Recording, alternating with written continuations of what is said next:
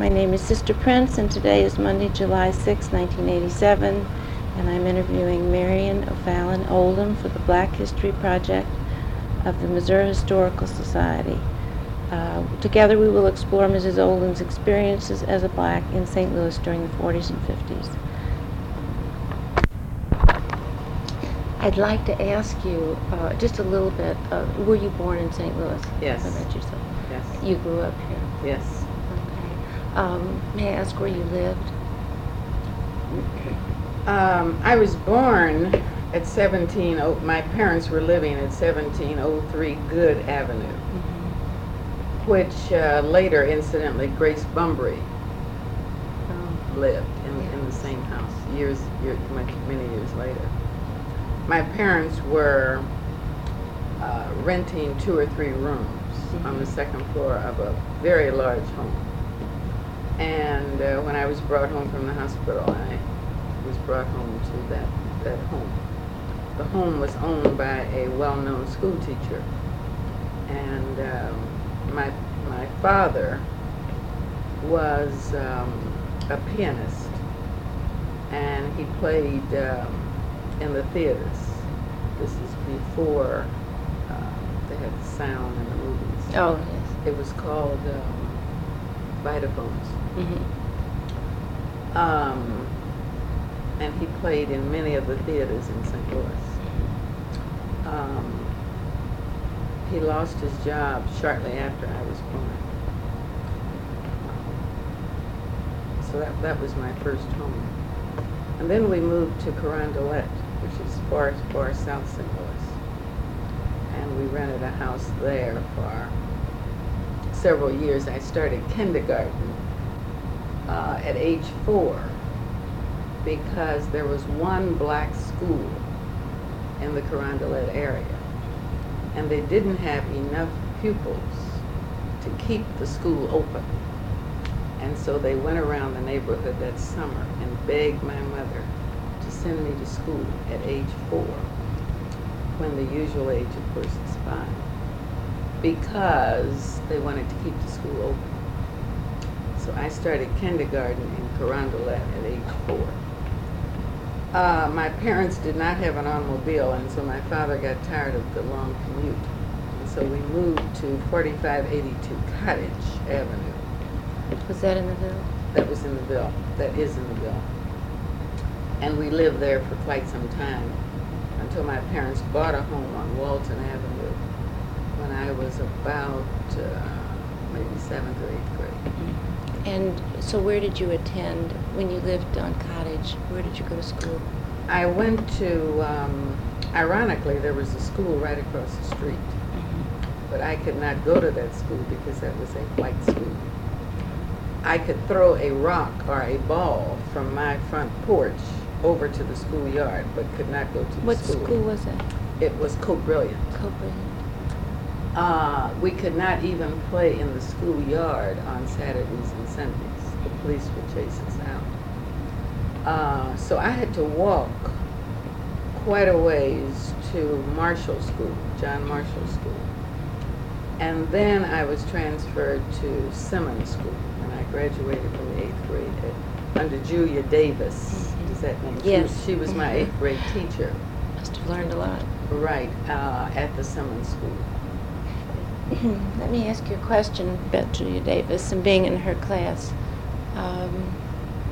Did she teach the Black history then? Oh, yes. Yes. So... Not a lot, but we certainly got some, yes. What I'm really looking for is where your awareness began. Well, let me say to you that my father's name was James O'Fallon, and he was one of the O'Fallons of the Lewis and Clark O'Fallons. Okay. His father married a black woman. His father was white, and he married a black woman. And so I grew up going to a homestead in far north St. Louis, where there were near the Grand Avenue Water Tower, where there were no blacks at all. but that was the house where the black O'Fallons lived. In other words, his father was white and married a very dark black woman, and they reared 10 or 12 children in this home in North St. Louis near the water tower. They had neighbors that were friends, and so I played in the homes of white friends and neighbors in the North St. Louis neighborhood. From birth on. So I was aware of the fact that there were white people and black people as long as I can remember. Mm-hmm. And I remembered that some were friendly and some were not. When you asked questions of your parents, what kind of answers did they give you?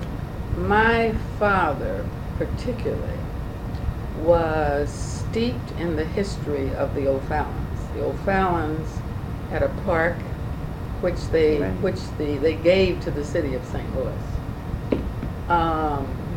Street names, theaters, the name O'Fallon is very rich in history. And he constantly talked about that and told about that. He was a very proud man. And even though he had no money and never made a lot of money, he was very proud, very distinguished looking, and very intelligent. And always instilled in me, the only child, that we were great and we were distinguished and we were,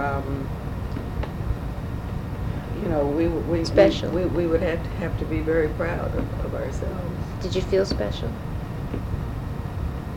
I think I felt good about being black when a lot of people did not feel good about being black. You felt comfortable and proud of something. Using the word black, I'd like to ask, are you more comfortable with black than, if we're talking about the 40s and 50s, than Negro? Well, we certainly used the word Negro then, mm-hmm. and I guess it was only 30 years ago maybe that we started, 20 years ago. Mm-hmm. No, let's see. Well, certainly 20 years ago that we started using the word black. So I think my use of the word black is simply because I'm accustomed to it now. To it now, yeah. But I certainly should, talking about the 40s. The 40s. All right, where did you go to high school? Sumner. To Sumner. And that was in the... Bill. No, I know where it was. I'm talking about year-wise. 39 to 43. To 43, okay. So you had also an outstanding education from mm-hmm. the teachers at Sumner. I'm led to believe that it was one of the finer educations you could get in the city. I think so. From their teachers. I think so. What aspirations did you have? Well, let me say to you that a number of things occurred to me family-wise, which I think are significant. My father had a sister who was a school teacher. Her name was Bernice O'Fallon, and she taught at the Cole School for years. And she traveled extensively in the summer. She was the first person that I knew that spent the summers traveling in Europe or Asia. And she was a very interesting woman. One of the things that caught my eye was that she was not able to marry, because at that time, St. Louis school teachers, Negro or white, could not marry. And here was a very interesting woman that had a boyfriend, but could not marry him because she would have lost his job. So that was one of the reasons why I got involved in the teachers' union as soon as I became a teacher. Because the teachers' union had, just before I started teaching, brought about the change in the law that women teachers could marry. So that was very significant to me. That a change had been made? That women could not marry. And it was another inequality that I remember as a very young person being faced with. That here is a woman who had a boyfriend and certainly would have married, and she had the same boyfriend for maybe 20, 30 years. So there were, and when I went to North St. Louis, for example, to spend the night with my relatives, there was one environment, and then when I came home, there was an all-Negro environment. So that, I guess in answer to your question, when was I aware of certain things, it goes back a long, long time. Okay, and how'd you feel about that? Well, first of all, the family was very supporting and very loving. By family, I mean my mother, my father, my father's relatives. And my mother had a few relatives in St. Louis. My mother was born in Mississippi. She came to St. Louis. And this was another thing that I think played a part in my life. Her mother died in childbirth of her sister. So she was reared by a grandmother. She went to a school called Marion Seminary near Columbus, Mississippi. When she left the school, graduated from the school, one summer, the summer after she graduated, one of the storekeepers in the town, in the small town, attempted to molest my mother and her sister. And my grandmother sent her to St. Louis to live. That was how she came to St. Louis to live as a very young woman. She was 16, 17. And she lived with an aunt here and worked at the Phyllis Wheatley YWCA. So she was more or less on her own at a very young age, and she says that the only reason she left this environment of Columbus, Mississippi was because this storekeeper, her grandmother felt that she could not handle the storekeeper. Here were two attractive young black women, and she felt they were going to be molested. In fact, they were. They were not raped, but they were almost. The only way to get Right. was And to so, leave. as a result of my father, with his stories about the O'Fallons, and my mother's stories about why she was in St. Louis, that played a part as a very young child. It turned out positive. It could have turned out negative. So you had good background, parent-wise, good loving. They turned it around for you, helped to turn it around. No bitterness that acted, anger. Well, I don't think that bitterness is the word. I think that there was an acknowledgement on the part of my family and friends and relatives that situations existed that had to be corrected. And I don't think that the word is bitterness, but there was an urgency to do something about the situation. Be it a school teacher who can't marry because she's female, or be it a black person who could not sit in a certain spot on the train. I remember when I had my mother's relatives from Flint, Michigan came to visit, and we took them to the train station at Union Station for them to board the train to go back to Flint, Michigan.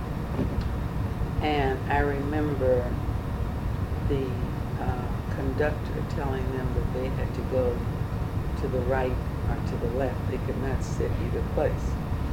And at that point, I was aware of the Irene Morgan's decision, which said that if you were traveling interstate, you could sit anywhere you wanted to. But this conductor in St. Louis was telling them that they had to go to the right and the whites were going to the left. So I confronted him, and I said, they can pretty well. And so I helped them on the train with the luggage. And I said, I think they can sit anywhere they like. And of course I got in this, not really argument, but discussion with this conductor. Heated discussion. And he said he had never heard of it. The Irene Morgan decision. And I told them that I felt they could sit anywhere they wanted to sit. And they said no, they will sit where he tells me to sit. Things like that. All right, so now we're in the 40s. You're graduated from high school, and you're choosing a college. There was no choice. I went right across the street to Stowe Teachers College from Sumner High School. And I went to Stowe Teachers College for 4.5 years. At that time, it was a 4.5 year, including the apprentice period. And it was understood that I was going to be a school teacher. There was never any discussion about going anywhere else. First of all, my parents didn't have the money. And second of all, if you were a black woman in St. Louis, you were either a school teacher or you were a nurse or you were a cleaning person in someone's home. That was the only choice you had. You were not an airline stewardess. You were not a sales clerk at Famous Bar. You were not employed by McDonnell Douglas, or you were not at Emerson Electric. You were either a school teacher or a nurse or a cleaning woman. That was all there was. So you made the... Right. So it was understood that I was going to the Teachers College.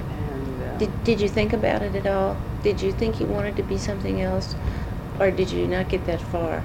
Or were you just on a pattern and that was it? Or did you think that you would like to have gone somewhere else? Did that cross your mind?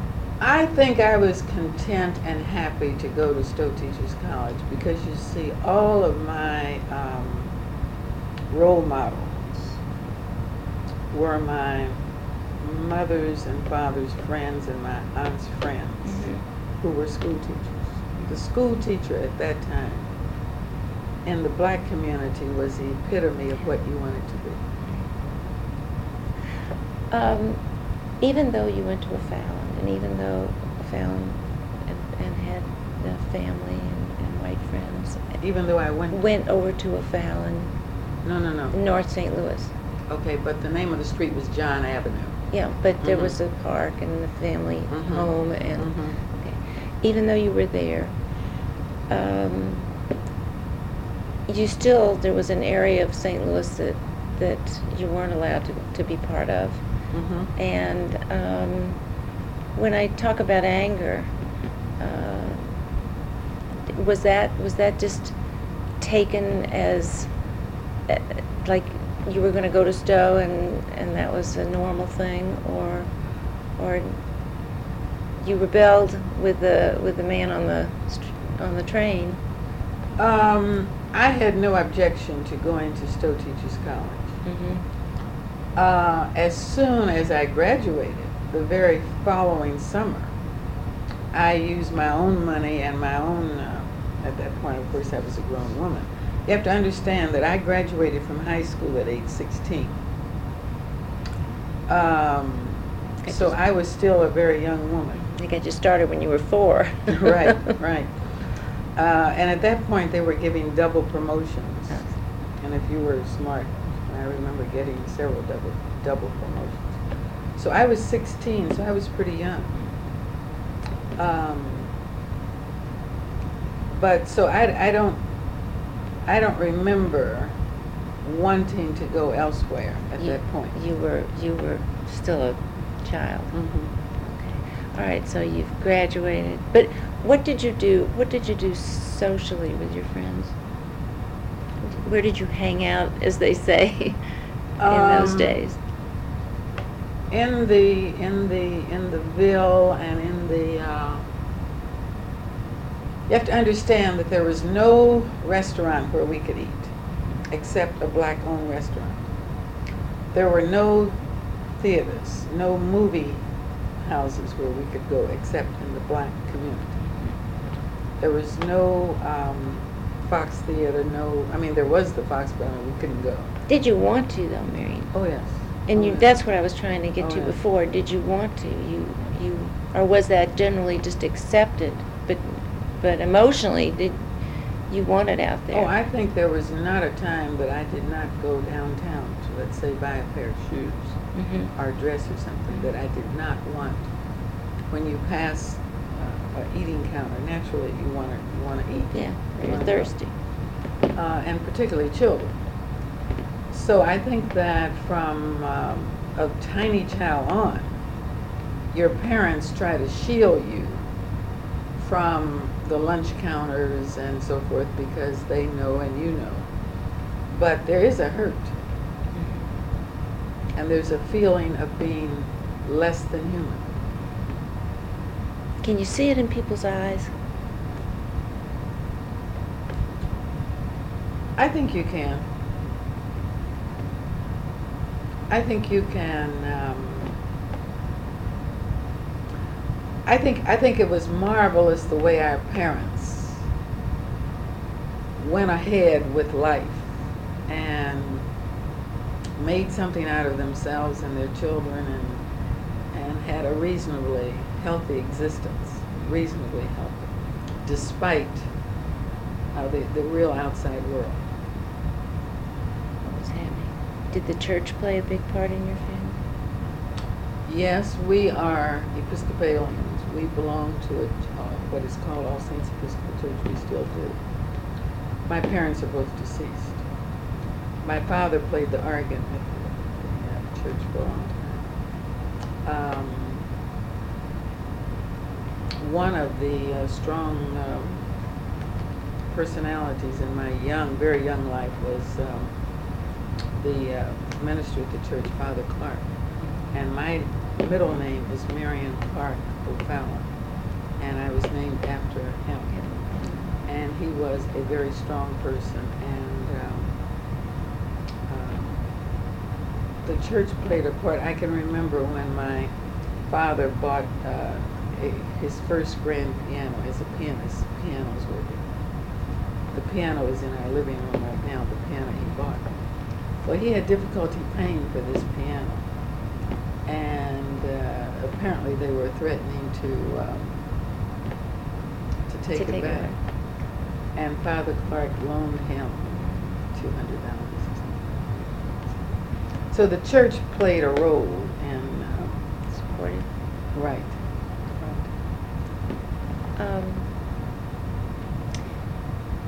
I just want to ask one more question about the anger when you would come home, or when it would be there, when you couldn't go somewhere, or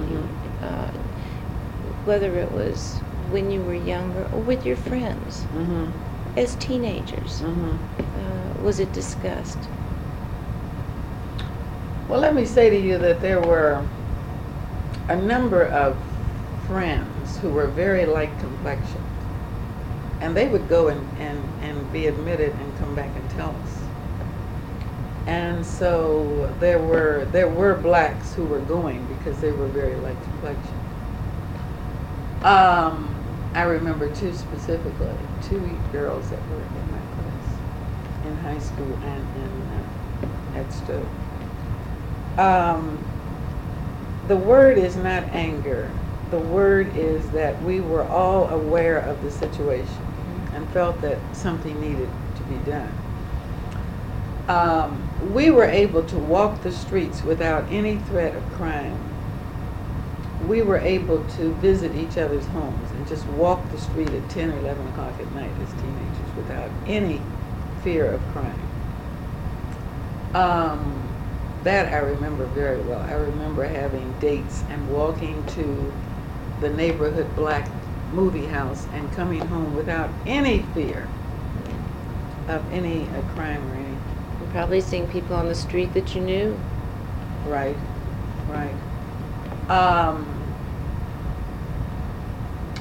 It was a neighborhood where everybody knew everybody. It was a very close, and there are people today who decry that was a better period than now, when we have the ability to buy houses or rent houses all over the metropolitan area. You don't have that very close-knit feeling. What do you feel about that? Well, I think there are advantages to certainly knowing everybody in the neighborhood and having a sense of community. However, I think you can have that sense of community wherever you are at. And whoever you are. We hope. When did you take your first overt steps of being a part of, not just talking up to the train man, but Mhm. but joining something or being a part of something that was moving? I think the first time there was a man named Henry Winfield Wheeler. Oh. And Henry Winfield Wheeler was a family friend that I had known all my life. And Henry Winfield Wheeler was staging picket lines at the American Theater when I was in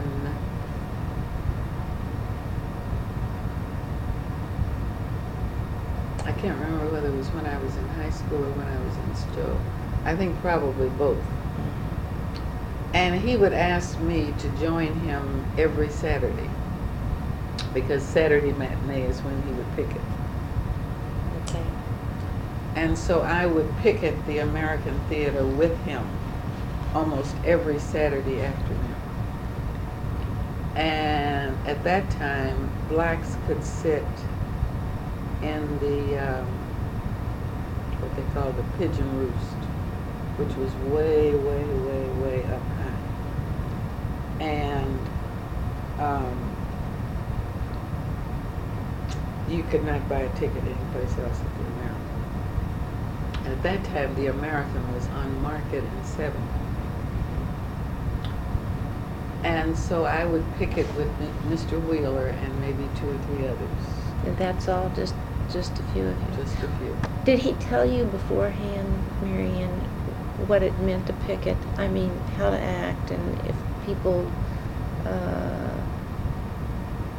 we talked about the looks in their eyes and what it meant. That was not an easy thing to do. It was not difficult for me at all. I guess I had developed self-discipline, and actually, at a Saturday matinee, there were very few people that said anything or made any statement or anything. They just went into the theater and just totally ignored us. And that went on for years. That couldn't have been pleasant.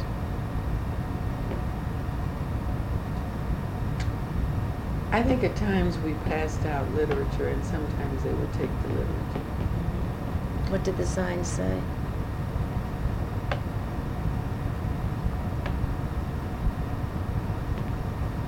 Blacks are citizens too, or something to that effect. Or Some Negroes, general- probably. Negroes. Negroes are citizens too, or something to that effect. There were a few people who would stop and talk and express surprise that we were there. The newspapers and the television and all that. Of course, there was no television. I don't remember if there was television. It began in the late 40s. But we were totally ignored by the press. But we did that for a long time. I understand he just stayed there forever. Forever. And so that was my first experience, I think. Was it okay? No, that wasn't my first experience. There was what was called the Colored Clerk Circle. And there was a supermarket, and I want to say Kroger, but I'm not sure, at the corner of Taylor and Cottage. Mm-hmm. And I lived on Cottage Avenue. Okay. And I remember seeing, I was not a part of it, but I remember seeing people picket the store. And at that time, they were Because they asking wouldn't for hire. employment. Right. So that was my first time of seeing, I think, a picket line. At this Colored Clerk Circle for employment at that small store. It was a very small store. It was just a neighborhood store. But blacks bought there. Oh, yeah. Negroes bought there, but they couldn't work there. No one else was around. It was a totally black neighborhood. Totally black neighborhood. And So that was the first I remember of the colored clerks. So then, when something happened, for instance, like Washington U admitting Negroes in '48, was everyone aware of all of that? And do you remember people talking about it? It being in the Argus or the American? I think that it was probably done on the graduate level first, was it not? I believe so. And so there wasn't a great deal of discussion that I can recall. You have to talk to my husband about that because he was at Washington U and was one of those that was trying to open the doors to blacks. In fact, that's how he got involved in the movement by being at Washington U and working with a group trying to admit blacks to the university. But I don't remember a great deal in the newspapers or a great deal being said or done about it because I think it was probably such a small number of people involved and it was on the graduate level. Okay, so you picketed at the American, Mm-hmm. and Mr. Wheeler, though I hear he spent a great deal of time at the American, I think there must have been 3 or 4 Mr. Wheelers because I know that he was it had to do with the fairgrounds park, the swimming pool, and Well, he was sort of all over. I might say to you that my parents were totally sympathetic and encouraged me every week to go picket do that. with Mr. Wheeler. That was my. And even though they did not go, they were very supportive and very anxious for me to go. Were they afraid for you?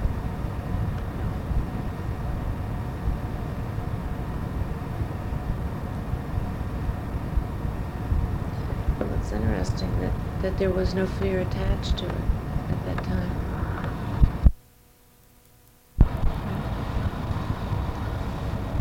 All right. What was next for you, Mary? Well, I started teaching in 1948, January. And Where did you teach? my first job was at Coke Brilliant School, which was across the street from where I couldn't go. Couldn't go. And there was a principal there by the name of Mr. Langston. Oh. And Mr. Langston was a family friend. And he was a wonderful man. And I'm sure in your history you've had the name Langston. Right. I was moved from the Langston School to the Washington School after just a few months. They needed an assistant kindergarten teacher in the kindergarten at the Washington School. And at Washington School, which is where I spent most of my teaching career, Washington School is on Euclid near Fountain. And this is where you had the blacks with perhaps the most education and the most money at that particular time in the city. And so at this point I am teaching children of school teachers and of perhaps, as I said, the most educated. So it was Doctors. right. Did you like teaching? Yes, very much. You were a speech therapist, or you were just? No. My major was elementary education, and my master's was also elementary education. It's written somewhere that you had. All right. You're teaching now, and after about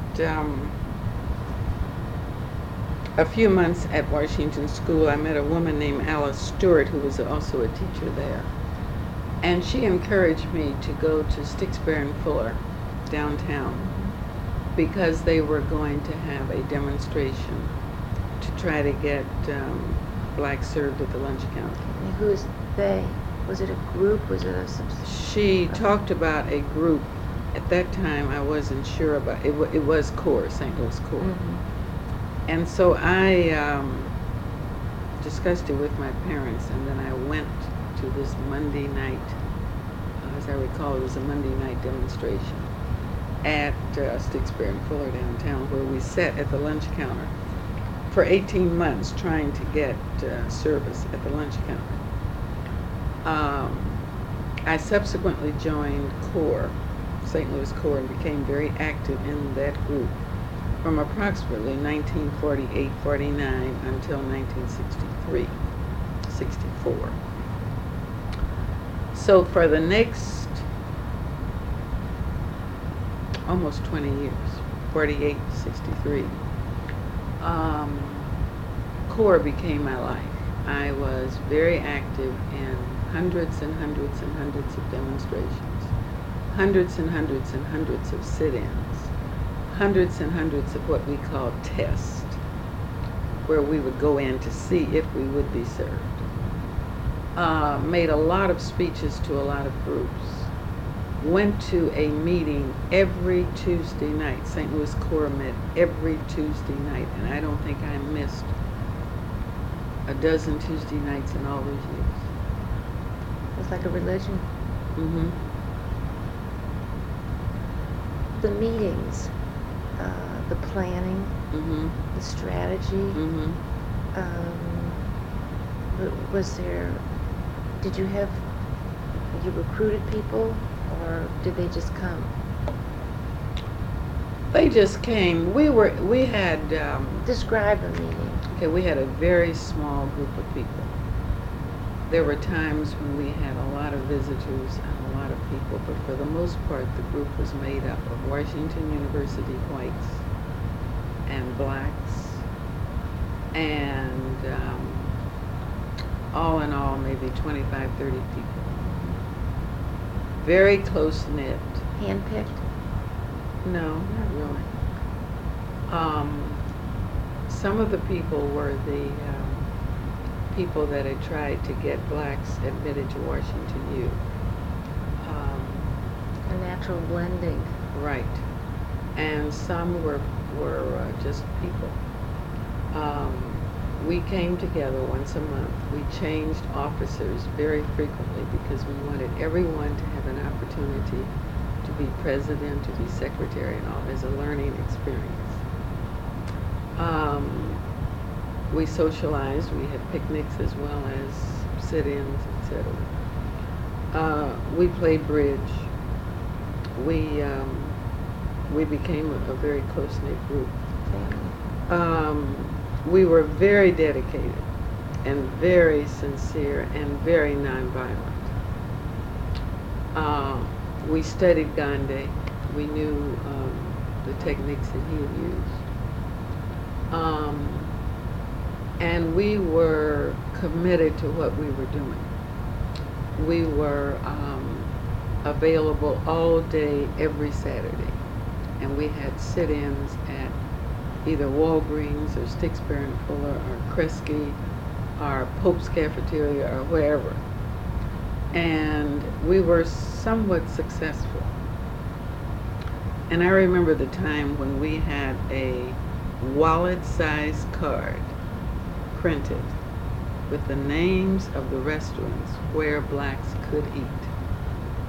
And that was a real achievement. At the same time, we were working politically to get the members of the St. Louis Board of Aldermen to change the law.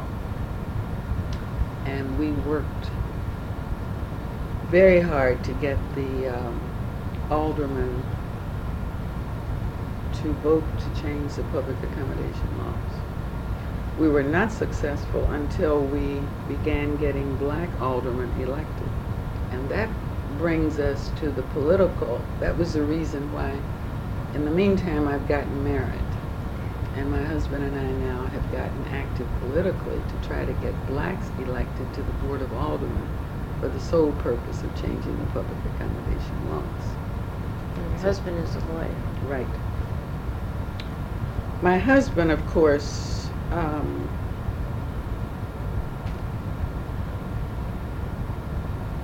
had, I think, much more soul searching and much more thinking to do about this. My husband is white.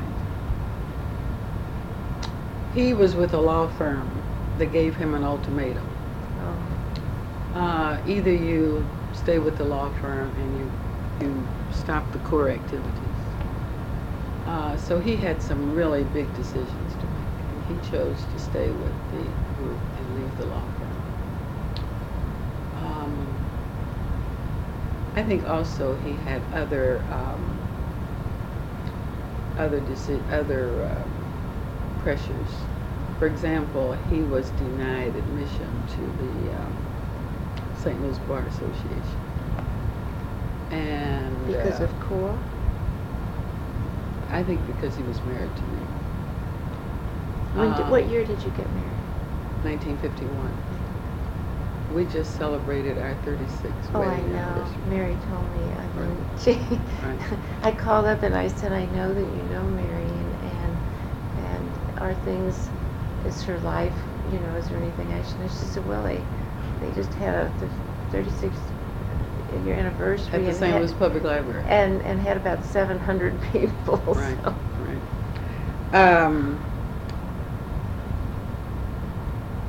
And I think there were times when he felt he was not getting,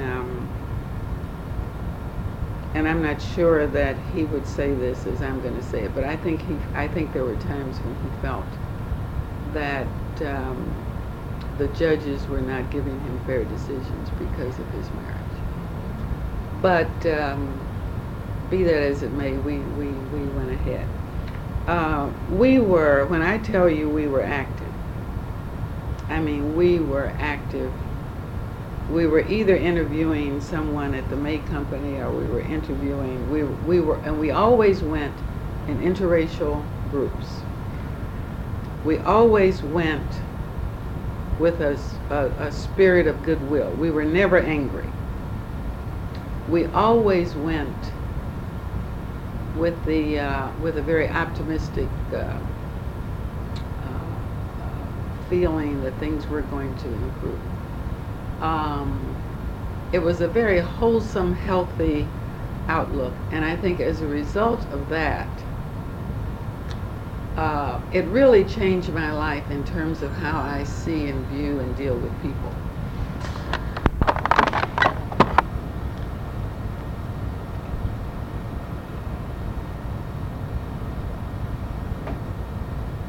As a result of those many years working with CORE, and we did have some real accomplishments. For example, the City Council of University City asked us to test every restaurant in University City,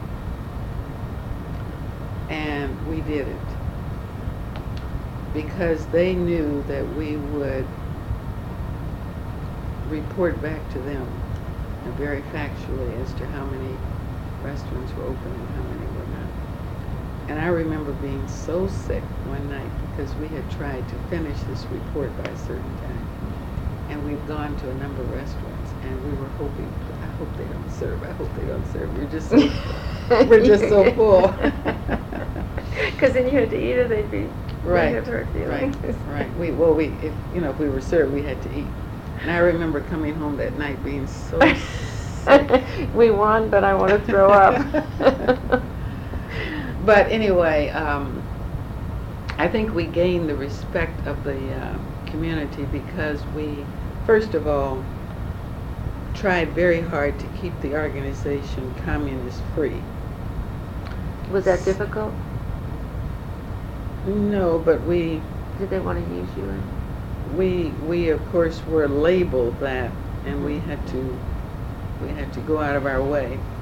Secondly, we tried to do things as carefully and well planned and as non-violently as we could. And by non-violent, I do not mean just physically, I mean mentally non-violent. Yeah, well, I suppose that's why I keep bringing the word anger in, because it's Right. such an emotional. So we were making some success. We were able to get University City. We were able to get the public accommodations law changed, I think 1962, which was a long fight. 65, was it? It's okay. It was a long, long, long fight, but we were showing some success. Now, all of this was done on practically no money. Our annual budget of core was maybe 500. I mean, it was very small. Where'd it come from? A few donations and money out of our pocket, but very little money. We printed a newsletter, which was very well received, and we mailed that once a month, I think. My mother and father, for example, babysat for some of the young people in core that had children on the night of our meeting. So every Tuesday night, a couple of these people would drop off their children. So it was that kind of It was wonderful. right. So then we move ahead to 1963, which was the year that we first got a word in the newspapers. All of this time when we're sitting in 18 months at Stixbury and Fuller, where we're sitting in at Kresge and Woolworths and all these places, not one word in the newspapers. But in 1963, there was a demonstration at a bank in East St. Louis. And Is that the Jefferson? no, that was another bank. St. Louis Corps had been working with the banks in St. Louis for, maybe 2 years. And most of the banks were somewhat cooperative, and at least they would talk with us. Jefferson Bank did not want to talk, even though Jefferson Bank had been in an all-Negro neighborhood and had some black employees. But then it moved to a new location and did not have any. They were very non-cooperative. To make a long story short, after about a 2-year period, we announced that we were going to have a picket line around the bank in September, I think it was, of 1963. The word got out to the newspapers, and there was an editorial and so forth. But to make a long story short, we had the demonstration. The police overreacted in that they had police stationed in the basement of the bank. They had police stationed across the street and a lighting company on Jefferson and Olive. And so as a result of that demonstration, there were, I think, 10 of us arrested. The police came to this house. We have lived here for almost 28 years. So the police came to this house on a Saturday night. And I think my husband must have thought something was amiss, because I had never known him to say on a Saturday night, I think I'm going to a movie without me. But he decided to leave home without me that night. But he didn't say very much. Ruth Porter, does that name ring a bell? Yes. Came over that night to visit, and she and I were sitting in the kitchen, and I had warmed up some leftover spaghetti. She and I were sitting at the table about 9 or 9:30 that night, and the doorbell, no, it was a knock on the door, and the sheriff was there, and he was there to arrest me. And he arrested me, and so Ruth Porter left here and went to my mother's house, and my father was dead, and told my mother about it so she wouldn't read about it in the paper. And my mother and Ruth went down to the jail. Well, they drove me to all of the other, I think there were 13 of us now, I think about it, all of the other homes, and no one was at home, because I had called them when I had gone upstairs and the sheriff's men were here. You called one and that they called. Right, everybody and called. told them what was happening, because he had read the names to me and read the order to me. And what did he say? Why was he arrested? for contempt of court at the Jefferson Bank, and we were alleged to be the leaders, and they were arresting the leaders, not necessarily those that had gone into the bank, but the so-called leaders. So we were in jail for, I think I was there for 11 and a half days. You really were in jail. Right. And I remember going in that night, and they stripped us, and they gave us the prison uniform, gave me the prison uniform. And when I got into this huge dormitory-like room, there were double bunks, and I was assigned to this upper bunk, and there was a light bulb, and they kept the lights on very bright all night. Of course, I didn't think about sleeping. I was thinking about the situation. The next day, all of the others surrendered, my husband included. And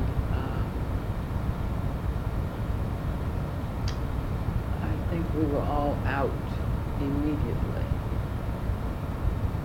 And then we had a trial. As I recall, we had a trial that lasted a number of days. No, wait, you said you were there 11 days, and then you said you were out immediately.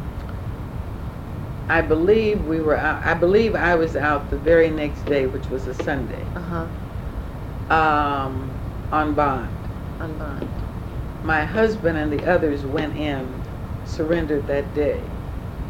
I believe they were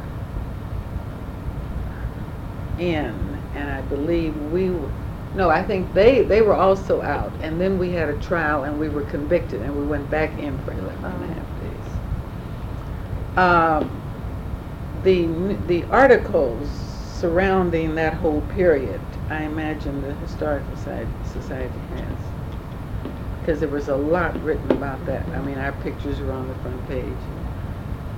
There were candlelight vigils where people locked arms and sang, "We shall overcome," and they had candles, and there were nuns, and there were all sorts of people that had a human chain around the jail every night while we were there. What words could you use to describe how you felt about it?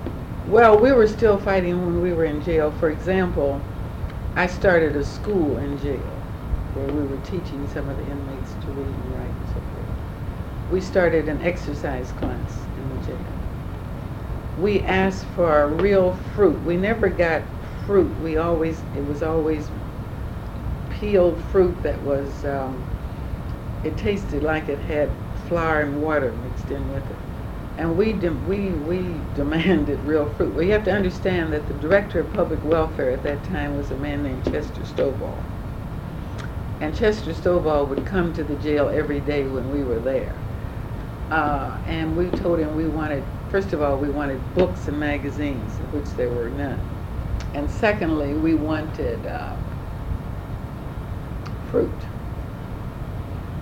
because the food, I felt, was really horrible.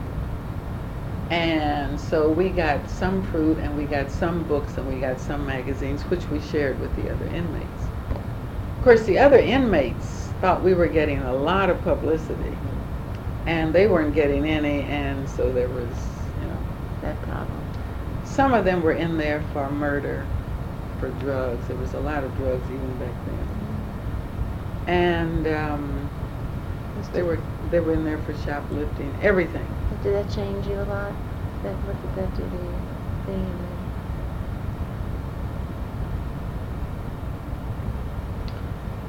there? Well, I guess the old saying is change the conditions where you are. And so we were trying to change what was that there. too. You were ahead of your time with it, with your programs in jail.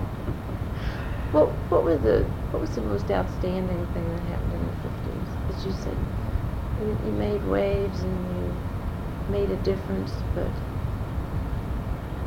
even if it was a small thing, was it the first or was it the largest? Well, I think the first thing was that blacks and whites were able to sit and talk. And Maggie Dagan, do you know her? No, but I know the name. Okay, Maggie Dagan and her husband Irv Dagan would have discussion groups in their living room on a Sunday night with whites and blacks. And this was the first instance I know of whites and blacks communicating at all in the whole city of St. Louis. So that in itself. I think the fact that CORE was able to show that blacks and whites could work together on common problems, respect each other, and work together was significant. What was it like sitting? I mean, I know you were already married then. No, you were already married then, and so being with whites wasn't as different for you. Well, it goes part of your back, life. and the reason I mentioned the home on John Avenue in North St. Louis is because I had played with whites. Right. But that was very unusual. There were very few, if any, very few blacks that had that opportunity. But I would think that maybe being in your position, this would have been quite an interesting thing for you to watch and be aware of, as you're talking about it now, that it was happening. And I think were people afraid? I think in answer to your question, the most significant thing in St. Louis in the 50s was that you had a small group of people, black and white, truly of one mind. We were not trying to become, all we wanted to do was to open up public accommodations. What am I not asking you that I may even not know enough to ask or be aware of? Is there something that you feel about those 20 years? Well, I think that a significant thing that I think has been overlooked is that there were many, many blacks who wanted to do perhaps what I was doing, but felt as if they could not, mainly because of job security. You have to understand that there were many, many blacks who wanted to change the situation, but their job situation was such. You see, there are very few blacks, even today, that are independent enough to even speak out publicly on an issue. Very few. And so I was fortunate in having the security that I could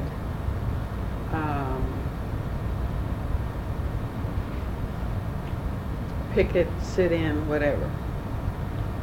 And I have been very fortunate in that my husband and I have had the ability to speak out. For example, just this past Saturday, the 4th of July, he spent the day in federal court on the Eads Bridge situation. Disaster. How they could have even. Right. But did you get her? Yes. Okay. Yeah. I guess we were fortunate in being able to be free now. And the thing that bothers me is that even today, in 1987, we have so few blacks that are economically free to even speak out on any issue for fear of losing a job. They cannot speak out.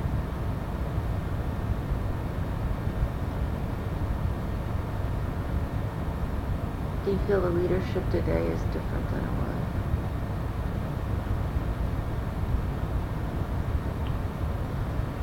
Not really.